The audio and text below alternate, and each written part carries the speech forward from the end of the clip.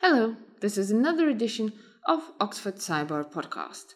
The podcast was recorded on the 12th of June 2017. Good evening, everybody. Thank you for coming.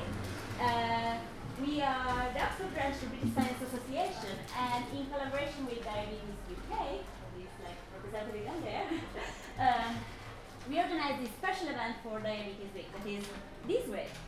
So today we have Professor Anna Gloyn to talk about diabetes, and in particular diabetes, the type 2 diabetes. So I will read this super massive, super interesting and long biography, but I will be fast.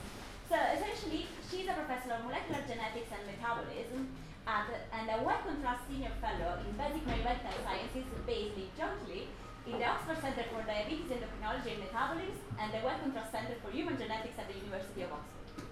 Her research is focused on understanding how the change in our DNA influences whether or not we develop diabetes, the type 2 diabetes, and if you don't know what is the type 2 diabetes, she will explain soon, because I cannot remember anymore the difference back in the days when I studied it.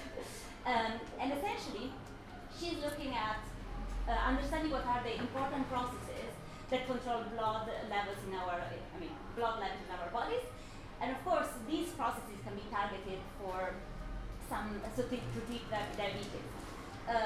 In particular, she's interested in tailoring down treatments to specific subgroup of people, and during the early postdoctoral research, she found one of the first examples of precision medicine that I don't know if you ever know, but essentially is how to give the right drug to the right patient. That is something really cool that is happening now in medicine. And she found that a rare subtype of diabetes that develops in babies can be treated with oral tablets rather than insulin injection. I would say that a lot of babies would be happy because injections are horrible. So she did her PhD here in Oxford, and then she worked as a postdoc in Exeter and then at the University of Pennsylvania in Philadelphia in the USA. And she came back in Oxford in 2004 to establish her own group. And today, she will talk about the type 2 diabetes, a global crisis that affects us. So please help me welcoming Professor Anna Gloyn. Let's go. Sorry. No, you did very well. It's a tricky surname. Thank you very much. And thank you for the invitation and opportunity to join you this evening for this special sidebar, because this is Diabetes Awareness Week. So I'm here with Diabetes UK, hoping to encourage you all to know about your risk of diabetes and to know diabetes and to fight diabetes. And I'm not here alone. I'd like to just have a little cheer for my team over there in the corner, my research group, that come along this evening to support me, and particularly to Antia, who's responsible for many of the items which we will get to that are on the tables this evening. So hopefully we're going to have a little bit of fun. We've got some quizzes, we've got some things for you to look at, and I hope at the end of the session that you're going to leave here knowing a little bit more about type 2 diabetes, and also a little bit more about the research that myself and my team are doing, where we're trying to understand what causes it and to improve the way that we can treat it. So you'll have noticed that the title of my talk was A Global Crisis Gets Personal. So I thought it would be worth off starting by telling you a little bit about why I think it's a global crisis. So does anyone in the room have any idea about how many people in the world have type 2 diabetes? You guys know answering the question, because if you get it wrong, I'll be very cross. Anyone have a clue about how many people have diabetes? Okay. Sorry? Billion? Bit lower? About 30%. So 415 million people at the moment have diabetes worldwide.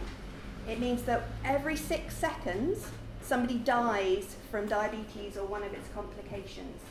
1 in 7 births in the world at the moment are affected by gestational diabetes. And it's estimated that by 2040, over 640 million people will have diabetes. So this is a global crisis, and one that is getting worse. In the UK, does anyone have an idea about how much money we spend treating diabetes and its complications on a yearly basis? 25 billion. That's how much it costs the NHS to treat diabetes and the complications that come from diabetes. What do we think diabetes might cause in people who have it? What are the complications that I'm talking about? Amputations. Yeah, it's the major single cause of amputations at the moment, diabetes. Anything else? That Loss of eyesight. Loss of eyesight, absolutely. Blindness, yes. Anything else? Kidney failure, yeah. Anything else? Cardiovascular diseases. Yes, absolutely. And also major cause of non-alcoholic fatty liver disease. So it affects many organs in your body. It has huge impacts on people's quality of life and their duration of life. So it's something that we need to get our heads around, and we need to deal with it because it's a situation that is getting worse. So that's why I have called it a global crisis. So what is this global crisis, and what can we do to prevent it? So today I'm going to focus on type 2 diabetes, not type 1 diabetes. Type 1 is a type of diabetes that's an autoimmune disease. So that's when your body attacks the cells that make insulin and destroys them. So that's usually what children get. That's the kind of childhood diabetes. I'm going to focus my talk on type 2 diabetes because that's the variety of diabetes that I personally work on. So diabetes happens when our bodies are not able to regulate the sugar levels in our blood. So all of you here are drinking or eating, and while you're doing that, your bodies are working very hard to try and maintain your glucose levels, your blood sugar levels in an acceptable range. That's not straightforward. That requires a lot of components of your body to work very carefully together so that you can keep your blood glucose somewhere between 5 and 7 millimoles per litre. So for somebody to have diabetes, what happens is that fails. Your body is unable to control the sugar in your blood glucose, in your blood levels after you've had something to eat or drink. And it goes from being between 5 and 7 to being about 11 millimoles per litre. So on your table, here's your first challenge. You'll find some little falcon tubes that Antia has put together for you, and you'll see some red liquid in them. Now, panic not, this is not blood. This is artificially created in the lab faux blood, okay? And you've got two varieties. One variety is around the blood glucose level that we would have in this room, as long as we don't have diabetes. And the other one has got high sugar levels in it. So I want you just to have a go at doing this with the tubes and have a look at the liquid inside them. What do you notice? Yes. So if you had that going around your body, the thick and gloopy one, what do you think that might be doing to your cells and to your blood vessels and to your organs? Imagine that going into the tiny vessels at the back of your eye, or the little vessels in your kidney. States. Sorry? States. Yeah, it's sticky. It's making a lot of damage. It's going to block them up. So it's going to block the vessels up in your eyes so that you won't be able to see. It's going to damage your vessels in your kidneys. And it's also going to prevent you from being able to get rid of that energy in your blood and to dispose of it safely in tissues in your body. And because of that, you'll have high amounts of fat also going around in your body. And that will mean that you have increased risk of having heart problems that somebody else mentioned earlier. So, do anybody in the room know what would happen if you have high sugar levels in your blood? What do you think it would make you feel? Thirsty. Yeah, thirsty. What else? You want to go to the bathroom. Yeah. You want to pee a lot, you want to drink a lot, and you might be rather tired. Yeah, absolutely. And what else can happen when you've got diabetes? You feel cold as well. Yeah. And you can also lose weight. So those are the symptoms. So if you have those symptoms and then you check your blood glucose and you find out that it is in the undesirable range, then that would be an indication that you ought to see your GP and get your blood glucose levels checked. So that's what happens when it doesn't work out. What do we normally do to regulate our blood glucose levels? So I've had a lot of fun over the weekend because I've been monitoring my glucose levels to find out what happens when I eat and drink. So at the moment I've got a little sensor here on my arm, which has got a little needle in it that's going into my blood, and I can run this over the top of the sensor and I can get a reading for what my blood glucose level is. So at the moment I'm running at 5.7, so I'm quite happy about that, but I can tell you something, when I put this over my arm over the weekend after eating melon, it went pretty high. I went up to 9 minutes after having some fruit.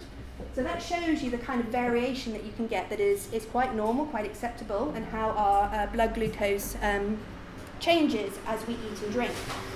Now, this is really good because it gives me an indication of what's happening in my body, but my body needs to be able to pick up what my blood glucose is and do something about it. So if you think about your bodies at the moment, you have your stomachs here, and behind your stomach there's an organ called the pancreas. And in that pancreas, you have some special cells, just like Boris here, who I'm just going to introduce you to. This is Boris the beta cell. And Boris is able to detect my glucose level, just like this glucose meter. And when I have my melon and my blood glucose goes up, Boris senses that, and he thinks, right, I need to spring into action. I need to do something about this. And what Boris does is he releases a hormone called insulin. And this insulin is then able to circulate around my body and to go to the different cell types where insulin works and to get rid of that sugar that's come from the melon or from something else I've eaten. So it might go to my liver and get my liver to take some of that sugar up and store it safely within the liver as glycogen. It might go to a fat cell and encourage the fat cell to safely store the glucose as triglycerides within the fat cell. Or it might go to the muscle and get the muscle to use it as fuel. So you can see here that this is a pretty important hormone that we have within our bodies that comes out of the beta cells that are in the pancreas behind our stomachs, and it's released after a meal. So for diabetes, what goes wrong with this process so that we end up not being able to get this normal coordination between Boris and Boris's friends? Well, there are a number of things that happen. Basically, Boris can be broken, and Boris is unable to let the insulin out, and the insulin is unable to go and talk with its friends. Or the friends don't want to talk and play with Boris anymore, and they go away and they ignore him and they're resistant to him. Now, that's essentially what happens in type 2 diabetes, but it doesn't tell us what causes it and why Boris falls out with his friends. And some of the major reasons for why that happens are to do with nurture, to do with our environment. Now, one of the biggest changes since the 1980s in terms of our environment has been our lifestyle. Can anybody sort of give me some ideas? What do you think's changed dramatically since 1980? Diet. Yeah. Diet. Yeah, diet. What else? Exercise. Advent of the internet, you're going to get everything ordered. You basically become more lazy, sedentary lifestyle. Someone's so for doing nothing, ordering your groceries from. You just described my life. Yeah. So, I mean, a quick way. How many of you this evening walked to come here? Oh, you are good. Who was on the bike? And who came in their car? Who does their grocery shopping on the internet? Yeah. Maybe we're not the typical audience here this evening, but if you think about us as Oxfordshire rather than just those of us that are in the room today, our lifestyles have changed, right? We don't necessarily exercise as much. As you say, the internet, we can do everything with our iPads. I know that my daughter spends a huge amount of time on the internet. In fact, she'll build her own reality in Minecraft rather than play in the garden. There are lots of things that have changed from my childhood in the 1980s. Think also about our average body size.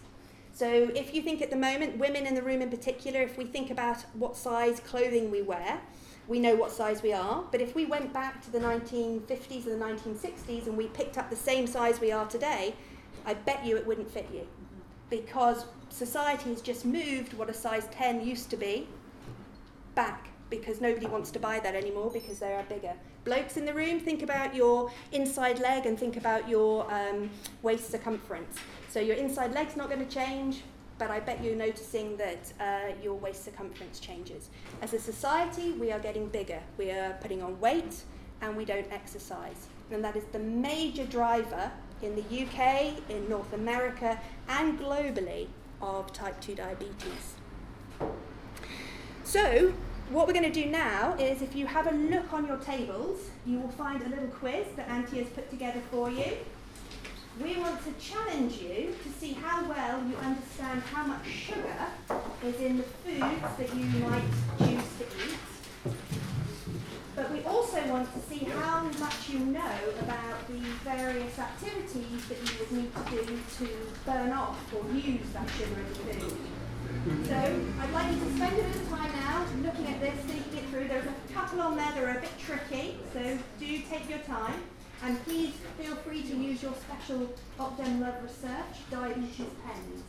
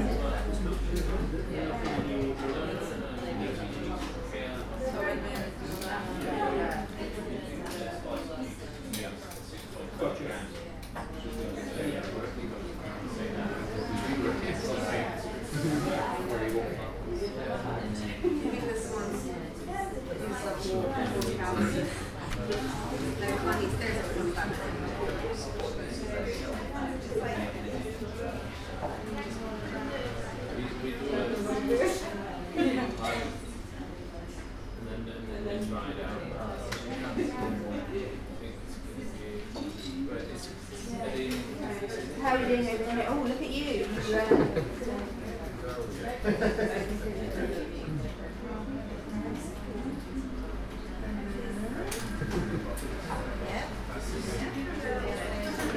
Your car.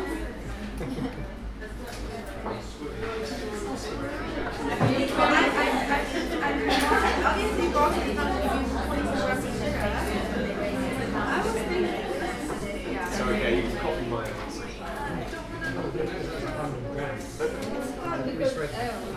Okay. Yeah. It's hard because I don't know like the brain work in terms of this sugar and how much to take it.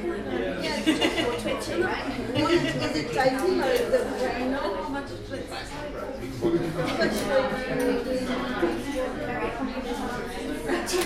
No scribbling out there. Oops, I see you. I know, that was a mistake. I know how it goes. Ambiguity. And the issue is Oh, it's your.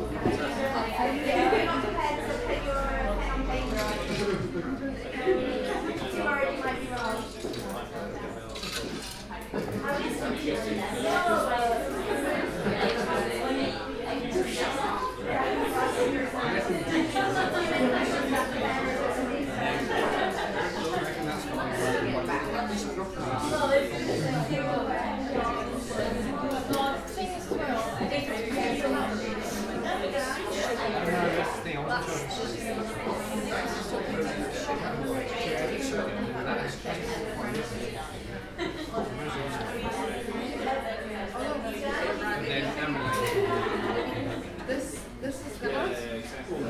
I put this as a Yeah, I had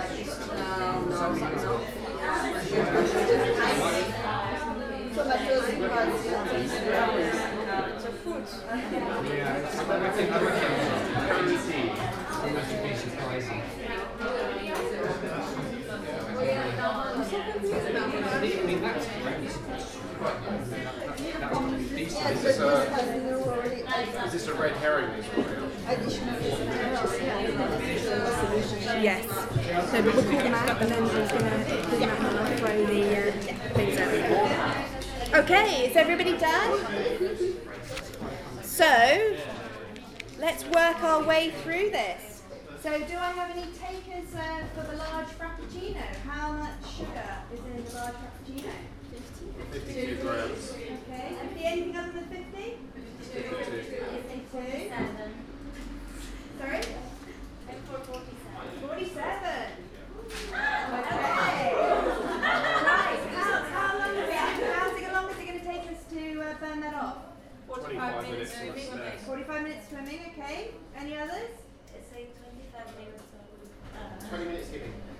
Oh, we said 20 minutes skipping. Whoa! There you go. Right. So moving on now. Slice of pizza. How much sugar in a slice of pizza? No, you can't say you've had your pizza, Sal. 24. 24. There we go. Right, now how long to burn it off, guys? 30 minutes to reheat. Yay! Oh. We have to decide, does he get to keep it if he didn't catch it? Right. Okay, now here's the one that's going to make you think. 100 grams of broccoli. 6.5. Yeah. Who was the other one? There's another 6.5 shouted at the back. Okay, and how long are you going to pay for it with that 100 grams of broccoli?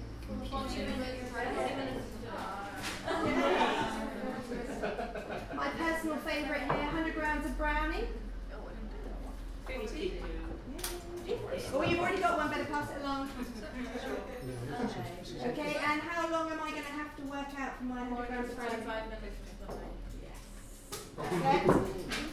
Okay, half a litre of Coca-Cola, other beverages are available. 52. Yeah. 52. Oh, sorry. And how long are we going to work that one off?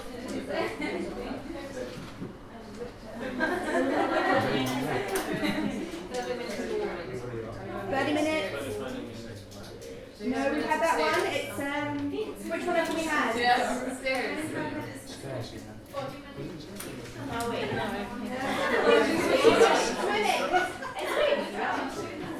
Yeah, You nominate someone else to get pizza. I don't want to pick my name with it. Brilliant. Okay, the examples.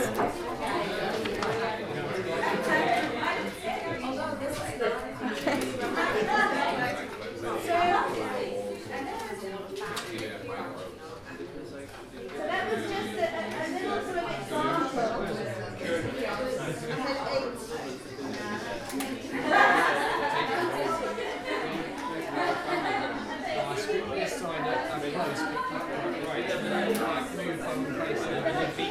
You guys like figs at a party.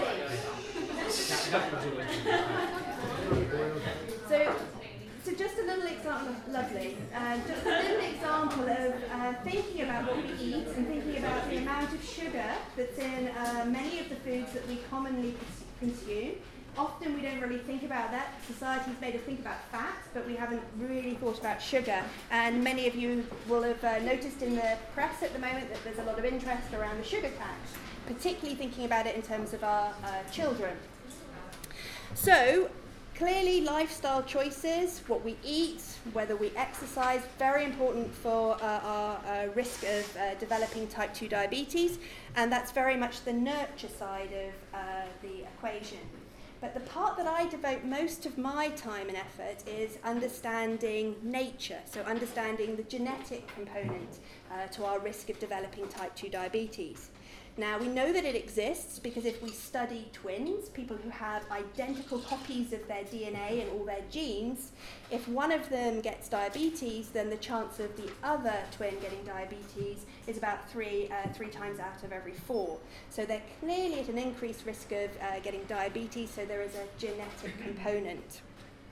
So I'm interested in understanding this genetic component because I think it holds a lot of clues as to how we might understand the disease better, and that greater understanding will lead to an ability to discover new ways of treating and preventing diabetes, because we're clearly not very good at it at the moment. I've given you the stats. I've told you that the number of people globally is increasing. So no matter what we do with trying to stop people drinking Coca-Cola, eating pizza, eating the wrong types of food and not exercising, that's not working. So we need other tools in our toolbox to be able to prevent this global crisis. So when I say that your genes are involved, what do I mean by that? Well, I mean that in all of our cells, we have an instruction manual that allows us to make all of the machinery that makes us us. And changes in the way that that instruction book is written create differences in us. So if you think about human height, we're not all the same height. We inherit how tall we're likely to be based on our parents. So if I get my dad, embarrassing now to stand up, this is my dad over here. So my height is the sum of my mum and dad's height. So I better stand up straight. so do you think I had a tall or a short? Tall. You would be right, but my mum must have been a genetic throwback. My grandpa was tall, my grandma was tall, my mum wasn't. But I am based on, my height is based on my mum and my dad's genetics, and also the fact that they fed me very well as a kid, so I grew very well. So a little bit of environment in there. Let's also think about weight. Think about your BMI. We're all different sizes, and we're a continuum. And part of our weight is determined by our genes. So there are variants in the DNA sequence inside our cells that might make us more likely to put on weight than the person that we're sat next to. So diabetes runs in families. There are changes in our DNA sequence that influence whether or not we will get it. Now I've got a few DNA facts for you. So our human genome is made up of 3.2 billion letters, and if we were to commit that to paper, it would make a staggering 200 copies of a 500-page Yellow Pages or phone directory. So imagine that, that's one big book, and that is all the information that is required to make you, me, my mum, my dad, my children, our friends. That's how much information is needed. If we were really bored and couldn't think of anything else to do with our lives, and we decided that we would recite the human genome, it would take us saying one letter every second for 24 hours a day. It would take us over a century to get through the entire human genome. So I think we've got better things to do than that. For those of you who like to think about, let's write it all out and see how far it goes. So if we were to take the code, the sequence that's inside all of us, and see how far it went, it would extend 3,000 kilometres. And for my dad and others in the room, that's 1.8 thousand miles. So that's quite some sequence. And there are little changes in it between each of us that, as I say, make us who we are. They alter our hair colour, our eye colour, how tall we are, how much fat we put on our bottoms or on our middles, and how likely we are to develop type 2 diabetes. And what's really remarkable is that over the last 10-20 years, technology has made it possible for us to completely read that 3.2 billion letter document in people's cells, and to actually identify differences between people who have diabetes and those that don't. So sometimes these will be differences that we can say are the reason somebody has diabetes. They are causal. It's just that one change, that one spelling mistake in the instruction manual. Other times it'll be lots of subtle changes. And I like to think about this as the way that we spell words between here in the UK and our friends in North America. Some of you will think about the colour and the fact that they don't like to put a U in it. We know that that says colour when they don't put the U in it, but we prefer it in the UK with the U in it. So same meaning, but slightly different presentation. And that's what a lot of the variation in our genome is about. It doesn't change things, it's just a different way of getting across the information that our body needs to manufacture the different components of it. So, if we were to work out what those different changes were in the sequence of people who had diabetes compared to those that didn't, we might be able to identify why Boris beta cell is unable to produce enough insulin. And the beautiful thing about genetics is that we can now do it in a hypothesis-free manner. So we can go and look across the genome without having to understand what any of these cells do. And we can say, okay, where are those differences? And they may be in bits that we don't understand, but we can get there through the human genetics. Now, it may be that they tell us that Boris is unable to see glucose. Maybe he's totally blind to it. Maybe his nucleus, his little instruction manual, is unable to make proteins effectively, and therefore he can't make Mr. Insulin to come out. Or maybe he can't release insulin because his zip's broken. And human genetics can actually help us identify what those problems are. And if we know what the problems are, we can start to think about how we could correct them. And genetics might actually show us novel ways that we can't imagine at the moment. And also, because we know that they are responsible for the disease, we can be really hopeful that actually targeting them will have a good effect. So, at the moment, anybody in the room know how we treat diabetes? Type 2, sorry? Oh, medication or anything? Yeah, medication. So we can either treat it with a tablet, and those tablets might make Boris beta cell release insulin. They might make some of Boris's friends be more friendly to him. They might make them more receptive to his insulin gift. Or if that doesn't work, we can actually get hold of the insulin that Boris normally makes, and we can inject that into the person with diabetes. That's how we currently do it. And none of those treatments actually cure the diabetes. They're just a way of changing the blood glucose level. They don't modify the disease. So they're not a great treatment. They're the best we have at the moment, but it would be really desirable to have new ways to treat it. So I want to now convince you that genetics can tell us something about how the beta cell works. So when Christiana was introducing me at the beginning, she mentioned that I'd worked as a postdoc on a rare form of diabetes that babies are born with. And this is a genetic disorder where they have one spelling mistake in their 32 billion letters that means that their beta cells are unable to release insulin. If you like, their zip is faulty. And it means these children are born and they're very small. Their mums and dads have to give them insulin injections to try and cure their diabetes. When we identified the spelling mistake in the DNA of these children, we were able to realize that we could open their zips on their beta cells and release their insulin by using a tablet that actually worked by opening this channel. And that was, as you can imagine, a big deal, because you didn't have to give these children insulin injections anymore. You could just give them a tablet. So that shows you that human genetics can identify really safe and effective drug targets. And if we could do that for people with type 2 diabetes, there's the chance that we may be able to improve their quality of life. So I want to finish up by talking about precision medicine. So the last part of the title of my talk was "A Global Crisis Gets Personal." And this brings me on to the final point about where I think human genetics might be able to help. And that's with an ability to tailor our treatments to an individual or to a group of individuals. So to try and explain this, I want to ask people what they're drinking this evening in the bar. How many of you in here have got a pint of lager or beer? Okay. How many of you have got a diet drink? Yeah? How many of you are not drinking at all because you don't like how you feel after you've had a drink? You're not going to admit to that. Oh, yes, you are. Thank you. Okay. All right.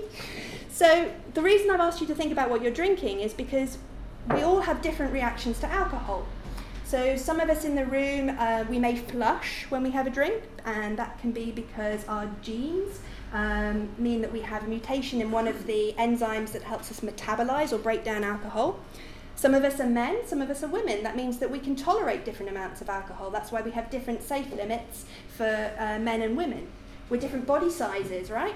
And some of us can't drink as much without getting tiddly, and that's because our bodies are smaller. We can't cope with as much alcohol.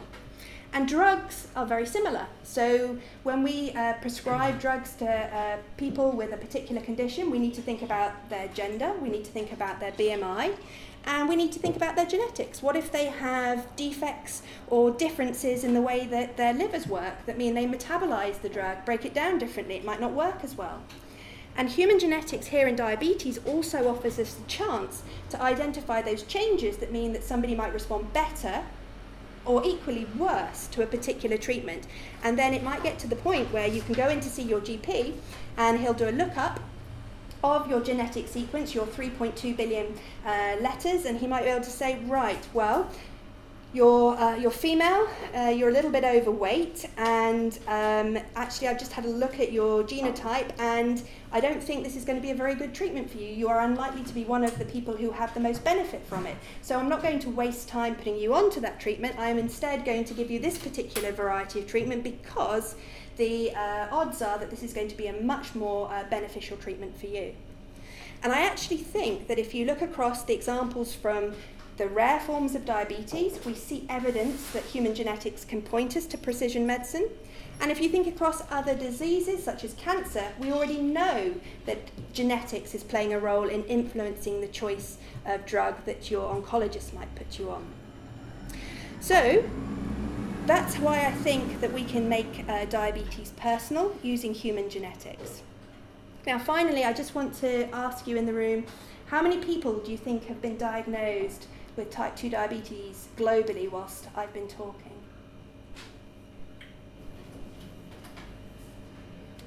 So, while I've been talking, has it felt that long? 100,000. 10? You think 10 in the last... I've been talking for 40 minutes, so in the world at this moment, how many? We've got 10 here. We had... Some of you said an awful lot because you thought you... 35. 35, interesting. Any more takers? 500. I reckon about 20.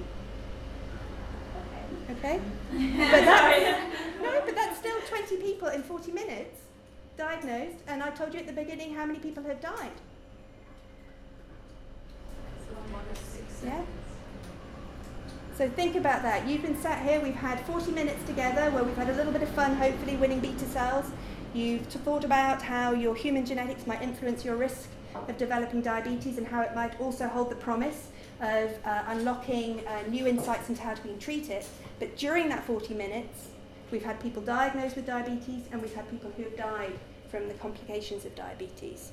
And that is why this week Diabetes UK are so keen that we get the message out there that people need to know about diabetes and they need to fight diabetes, because this is not going away, this is only going to get worse.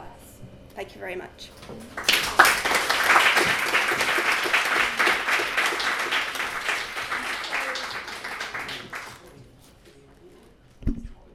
Well, what a wonderful talk and wonderful questions.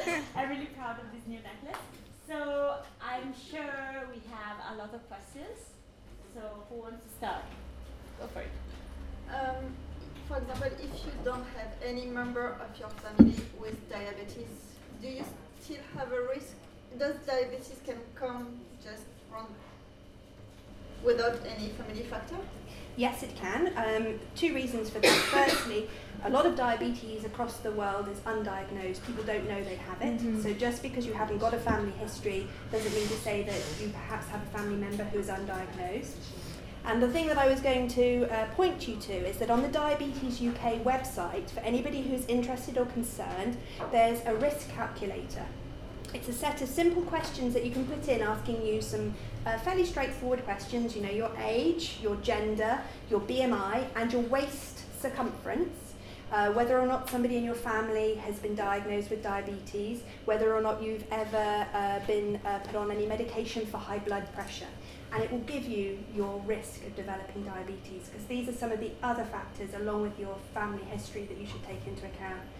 So it's quite, it's quite good to keep an eye on those things that we know influence your risk.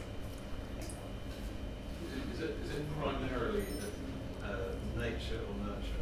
If it's an 80-20, what's the on average? So are you okay? So what's the driving factor? Are you asking rather, which is the most important? Well, there are lots of environmental factors. Yes. Yeah. There are lots of, and there are some people focus on the genetic risk. Yeah. So which is more important on average, typically? On average. Okay. So the way I would look at that is that if we were to look at the rise in type 2 diabetes across the globe in the last 40 years, I would say, well, our genes haven't changed within that 40 years, but what has changed is obesity, BMI increase, and sedentary lifestyle. So clearly at the moment the biggest driver of type 2 diabetes is the environment. It is this westernized lifestyle, the sedentariness, and the excess calories. So that is the biggest driver. But having said that, not everybody who is overweight or obese goes on to develop type 2 diabetes. So clearly other things are at play. And if your beta cells, if Boris is super beta, super Boris, and is able to produce enough insulin that all the rest of the cells can do their job, then you can get away with it if you like. But I think I wouldn't want anyone to think that your genetics was the most important component unless you have one of these rare forms, which is down to a single gene mutation where that really is the major player. So is the interest in you're studying a disease where most of it's environmental, yeah, or the increased frequency of it rather than being genetically caused. So is the interest in studying the genetics because it might unlock those individuals who you think are maybe environmentally have diabetes, type 2 diabetes, but don't, what's the... Okay. Given that it's mainly an environmental disease. So it's an environmental disease, and we have had public health messages for a very long time encouraging people to eat less and exercise more. That doesn't work. People are continuing to put on weight, to eat the wrong thing, not to exercise, and to develop diabetes. At the moment, everything that we're using to try and treat it is not correcting the disease. It is only allowing people to manage their blood glucose levels. We can't make new drugs because we have a really poor understanding of what's going on. I'm having to use fluffy toys here to explain to you what's going on in our bodies, what causes diabetes. We need to understand what the defects are. Human genetics is a tool, a window, an opportunity to see where the machinery is broken. And it might take us to places that we didn't know about in terms of the biology. And that gives us the opportunity then to target those with small molecules, with peptides, and with other drugs that we might be able to use to improve how that machinery operates. So I see it as a way of getting at the underlying biology. A lot of the defects that we identify are really, really small, and they don't have a massive impact on how something operates, but they tell you about the biology. Does that make a bit more sense? Yeah.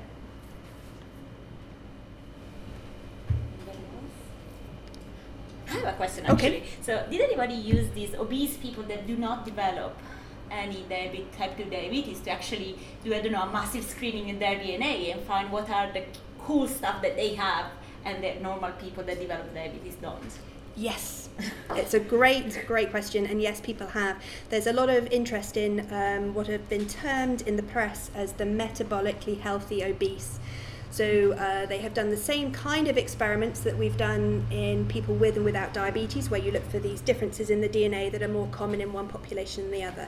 And they have been doing that, looking for things that protect people, because clearly that could also be very insightful in pointing targets that you might be able to go after therapeutically. Yes, so people are doing that. Hasn't provided anything so far that has been followed up, but people are doing it because it would be another way. So just a question on that follow-up question. So the metabolically, yes, yep. Sorry, healthy obese. I'm assuming that they're kind of measured at a cross-sectional level. Have they followed them up and see if they got any maybe 5 or 10 years risk of developing diabetes in those people, or have they always been healthy, as in been obese and healthy for the next 10 years, or were they diagnosed with diabetes maybe later on in the year? No, that's a really good question, and it's true. Many studies that are done are that sort of snapshot, just what happens at that moment in time. But there are also lots of studies around the world now where cohorts have been followed up for maybe 10, 20 years. So in some of those instances, they can check whether somebody has been obese for a long period of time and has managed to keep their triglycerides, their blood sugar levels in a healthy range. Yes. So, but those studies are very expensive to do, and that there are smaller numbers of them, but they do exist, and where possible, people work with those. Sorry, another question. Yes. I'm a huge supporter of personalized medicine, but I was just wondering for medicines that are targeting genetic medicines, has there been a lot of studies done in terms of looking at drug-drug interactions? Because I'm assuming that people with diabetes, they're normally would have a lot of comorbidities, and they're probably taking other types of medicine. And in clinical practices, a lot of interest are in drug-drug interactions. And so I was just wondering, if there's any sort of studies done in that. I can't give you a definitive answer on that, but I would say that when people follow up new agents, or when people are looking at, say, what we call a pharmacogenetic effect, where perhaps you ask whether there's a change in your DNA that might make you respond better to a drug than another. People do look at what the other variables might be, where those are recorded. And again, it's a bit like what I was saying with the cohorts. It's only as good as the material you've got to work with. And there are cohorts out there where they have excellent healthcare records, and you can have whole prescribing history, and you can be able to get all of that information. And then there are others where perhaps it's lacking. So it depends on the quality of the study, but people do look at that when they're looking for how well a drug performs. How much can you reverse the problems with diabetes by changing your lifestyle? So I know you can sometimes be diagnosed with diabetes and then change your lifestyle and kind of not be diabetic anymore. That's an excellent question. So you can make a huge difference by making changes to your lifestyle, by losing weight and by exercising. And one of the ways that people are diagnosed with diabetes is doing something called an oral glucose tolerance test. And what happens in one of these tests is that you go in having not had anything to eat overnight, so you've gone in what's called the fasting state, and then they give you a horrible drink full of 75 grams of glucose, which you have to drink. And then they measure your blood glucose level over a 2-hour period. And they diagnose your diabetes based on what your readings are through that 2-hour window. The trouble with that test is that it has a huge degree of inaccuracy. There's a lot of variability. The CV, coefficient of variation, is around 25%. So you can get different results on different days. It's just one of the natures of that particular test. So you can go in and come back positive one day and not on another, just because of variability in the test, which is why you would always look at that in conjunction with other tests that would be performed by your GP. So that's about variability in the test. The second thing is, can you change it with your lifestyle? Absolutely. And then there's some beautiful work that's coming out of Newcastle at the moment from somebody called Roy Taylor. And Roy's been advocating these very strict diets with people rapidly losing weight through their diet and being able to cure their diabetes. So this is being done now in work funded by Diabetes UK, so that they can do this in large numbers of individuals and to show that clinically this has a meaningful impact. Yeah, can I just add to Yeah. that? Technically, we say that at the moment we say you can't cure type 2 diabetes because you can put it into remission with those diets, but the reason why we say that is that you never know what damage has already been made to like tiny blood vessels in the back of your eye or somewhere else. And if you say that it's in remission, people will have to go back to their GPs for like regular checks, and you can monitor them. But yeah, people can manage that without tablets, just with exercise And another example of that is, you're aware of bariatric surgery. So there are some remarkable results there where people go in, they have these drastic surgical procedures that limit the amount of calories that they're able to comfortably manage because their stomachs have been made smaller. And within a very short space of time, their diabetes and blood sugar levels can return to normal. So you can see here that you can make differences to people's blood sugar levels by making interventions either through lifestyle or through surgery. So are there people whose pancreas is completely knackered and don't produce any insulin within type 2 diabetes, as well as people whose pancreas is a bit... Yes, yeah, it's so type 2 diabetes is kind of the diagnosis of exclusion. It's kind of it's not one disorder. It's we if you think about it, it's labelled based on your blood glucose level, your sugar level in your blood. But there are lots of different causes, lots of different varieties, but they all get called the same thing. So I look at it as a spectrum. You'll have some people that might have a mixture of type 1 and type 2 diabetes because they happen to have been inherited risk factors for both. And in those instances, they may have destroyed some of their beta cells. They may have lost some of them, so they may have reduced beta cell mass. So I think you have a continuum, and how you intervene in those instances will have different outcomes. I have another question. Sorry. There is a dose response curve for amount of sugar that you are eating constantly, and then the probability to get diabetes. It's a really personal question because I am eating chocolate all the time for my PhD. So that's what I'm always saying, that I will become diabetic, but maybe not if I eat chocolate every day. Not every day, okay. I can't possibly comment on whether or on the rights or wrongs of chocolate. I mean, I think when any student that's writing up, there are all sorts of practices that happen, caffeine consumption, lack of sleep, that are probably not sustainable in the long term. But yeah, eating chocolate every day it's not good. Probably not. Everything little and in moderation. Lots of things. Nothing is bad, just in moderation. Okay. Thank you. Any other questions? PhD students not there. I have a question related to that. It's like, is it the total, because isn't it when you have the sugar as well? If you eat the same amount of sugar, but one person eats 3 big amounts of sugar, or one person eats lots of small snacks throughout the day, which one of those is more likely to result in diabetes, or is it the total amount of sugar you have? I think the sugar is partly related to energy expenditure, because remember, if you don't burn off that chocolate, okay, either nervous energy because you're working without, but if you don't burn it off, your body's got to store it somewhere, and it then depends where your body stores it, what impact that's likely to have on your health.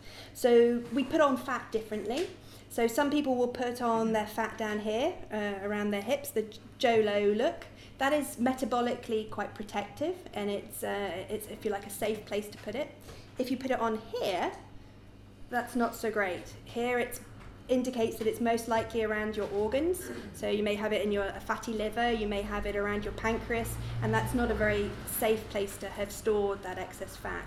So I think it's about how much you put in, how much you burn off, not necessarily about whether you eat your chocolate 3 times a day or you have a complete and utter binge.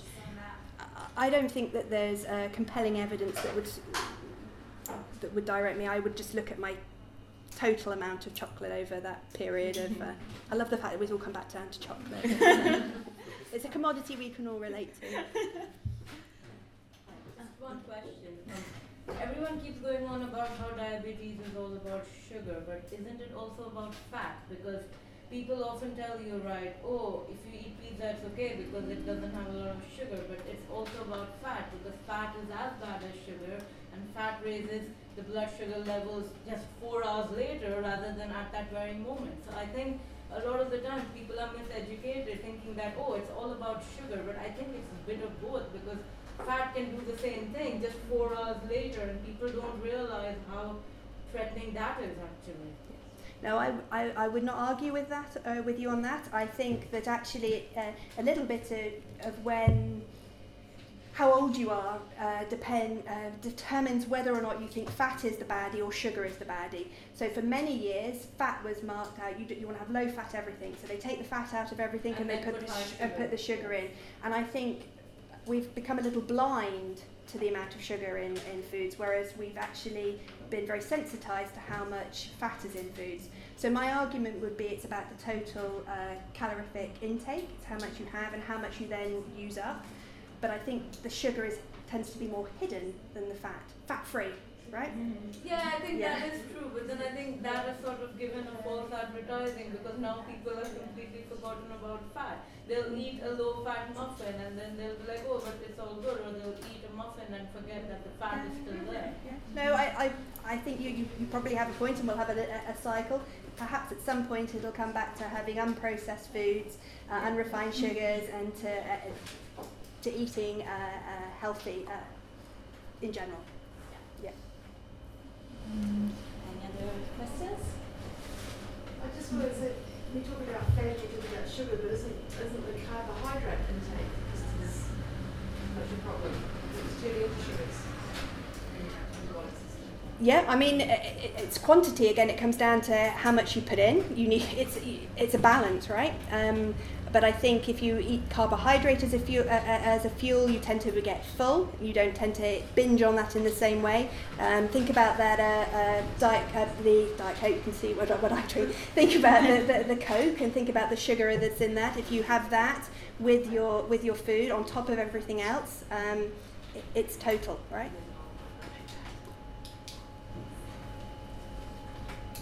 Well, I think we don't have any more personal and not personal questions. So thank you so much. You're welcome. It was a really fun talk. I'm going to check my glucose.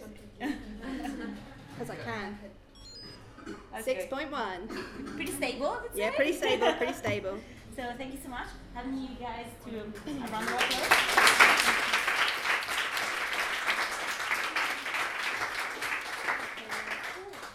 Thanks for listening to our podcast. You can find more details about all our events at our website www.oxfordcyber.com. Also, please follow us on Twitter @OxfordCyber and like us on Facebook, where you can find us at British Science Association Oxford Branch Group. See you soon!